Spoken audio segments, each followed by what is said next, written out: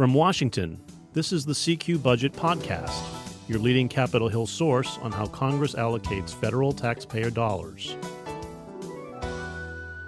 Hi, everyone, and welcome to the CQ Budget Podcast. I'm Budget and Appropriations reporter Jennifer Shutt, filling in this week for David Lerman, who we sent to the beach. The Senate passed a massive spending legislation last week. It combined the defense and labor HHS education spending bills. Those were the 8th and 9th spending bills that passed the Senate this year. They are officially out in front of the House in terms of the number of spending bills across the floor. But of course, a lot of work lays ahead for September because none of the legislation that has passed the House and Senate has been successfully conferenced yet. And so none of it is actually ready to be sent to President Donald Trump's desk for his signature. So joining me today to talk about where things are at in the appropriations process and what we're expecting for September is my esteemed colleague, Paul Krawczak. Thanks for inviting me, Jennifer. So one of the things that we are looking for possibly the first week of September is this conference report on the energy, water, legislative branch, and military construction VA spending bills. That conference report is essentially a congressional way of saying how the House and Senate have blended their two rather different versions of those spending bills together and what is actually likely to be enacted into law. So, Paul, what are you hearing from lawmakers and sources about how that's going to play out in September and what may follow it? Well, it's a little uncertain. I mean, certainly there is a lot of desire to conference as many of these appropriations bills as possible. The House has passed 6 bills. The Senate has passed 9. As you mentioned, this energy, water, and 2 other bills conference. One of them is military construction VA, and that's probably the sticking point because Republicans and Democrats have not agreed on how to handle the funding for certain VA health programs. So that could be a problem, but if they can figure that out, you know, they should be able to conference that 3-bill package. And one of the things that is sort of a domino effect in this, right, is that top line for discretionary spending. There's a limit in fiscal 2019, which will begin on October 1st, of $1.24 trillion in discretionary spending. And so the House's 12 appropriations bills and the Senate's 12 appropriations bills, there's a little bit of a difference in terms of their top-line spending levels in there. And so one of the things that we've been hearing from lawmakers all along is that when you get that final set of spending allocations for these first 3 bills, how they increase or decrease relative to the other chamber's bill, that's going to impact every other bill down the line. So have you heard anything in terms of getting that final set of all 12 subcommittee allocations, sometimes referred to as the 302Bs? Well, they're sort of being done bill by bill or package by package. As a matter of fact, I was just talking with Congressman Tom Cole on Friday.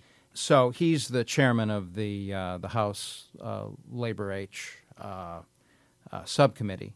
That's the Labor HHS Education Subcommittee. Right. And he mentioned the idea of they have to reach agreement on a revised allocation for that bill because the Senate allocation is a little higher than the House allocation. So one of the issues is that they have to reach agreement on that. So that's going to be done package by package as they conference them.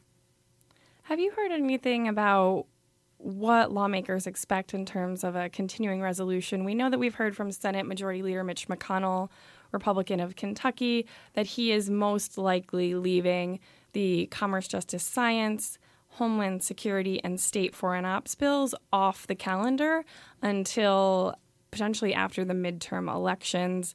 Do we expect that the House may bring up that legislation, even though they know that it won't get conferenced with the Senate and enacted into law before the new fiscal year begins? That seems very unlikely.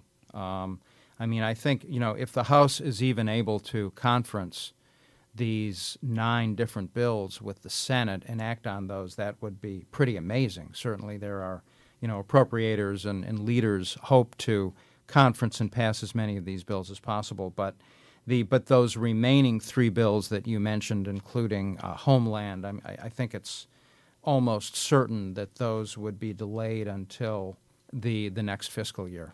And one of the things that's going to be pretty interesting for us to watch as these appropriations bills sort of get worked out in terms of the differences between the House and the Senate is that we've heard all along from conservative Republicans in the House that they do not particularly like the higher non-defense discretionary spending level that was set for this fiscal 2019 year process. And so we know that there's a rule in the House referred to as the Hastert rule that you want a majority of the majority in order to put a bill on the floor. But then you also have this issue in the Senate where you need 60 votes to advance any spending legislation, which, of course, with the current margin of 51 total Republicans in the Senate, you need at least 9, maybe 10 or 11 Democrats to advance that legislation. Then, of course, you need President Donald Trump's signature. Whole lot of moving pieces there. So how do you think, congressional leaders and appropriators get all these factions on board before the September 30th deadline? So in the House, for example, there isn't really any agreed upon strategy yet, way forward on this, but leadership would like to get as many of these appropriations bills conferenced and passed as possible. And a lot of Republicans would too. And one of the reasons for this is that President Trump has said he is not going to sign another omnibus. So they want to pass as many of these bills as possible so that when they do a continuing resolution, a stopgap spending bill at the end of September, that contains minimal spending bills. So they want to pass as many as possible.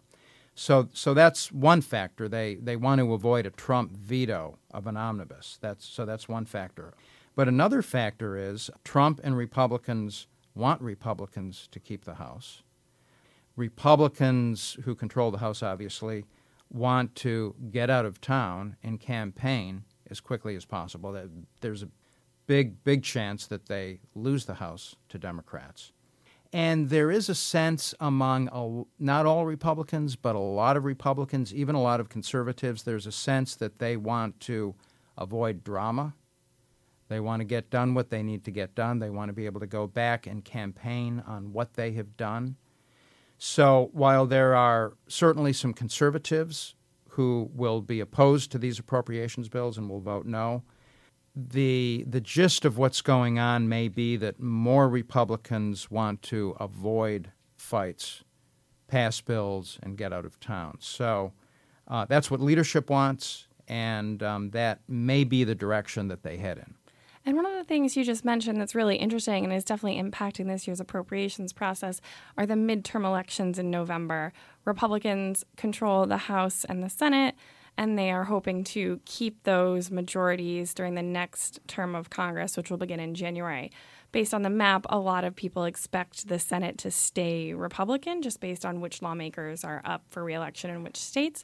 But there's a bit more uncertainty about who may control the House in the next session of Congress, possibly going to Democrats. So how are you seeing the policy debates and the bills that head to the floor shape up this year? And how much of that has to do with trying to guarantee that these vulnerable Republican lawmakers can go back to their districts and really tout that they're bringing money home and sort of try to pull in some votes from that respect? Well, so one thing is to try to pass as many appropriations bills as possible, because then you can go back and you can say, I voted for this project, for this extra funding, etc. So that's one thing.